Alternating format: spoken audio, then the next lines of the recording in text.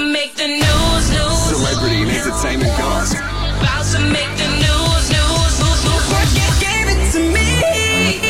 Eminem fans get excited because he's set to relaunch his career at this year's MTV European Music Awards with a massive performance of his new music titled Revival.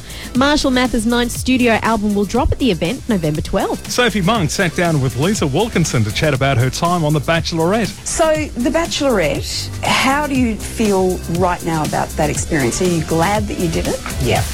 It was a massive risk. Like, how scary. I was like, Australia are going to hate me. That's what I thought. I'm known as being funny and silly, and I was like, but then no one wants to see a serious side of someone. Like, I just, like, always been happy for people. And then I'm emotional in it, and I was like, this is going to backfire. And then a lot of the guys was like, oh my God, I'd never date them. It's like, it was pretty stressful, but it worked out. Did it though? Did it? There's still rumours that her and Stu aren't even dating. Wouldn't surprise me. Tom Hanks has helped a man pull off a surprise marriage proposal at a Texas book festival where Hank was promoting his book Uncommon Type.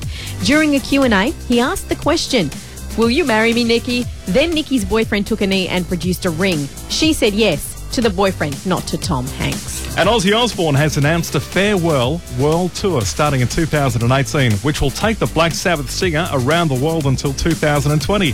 The big question, of course, will they come to Australia? Want to hit a celeb and entertainment goss? Coastlive.com.au. Coastlive.com.au. Coast FM.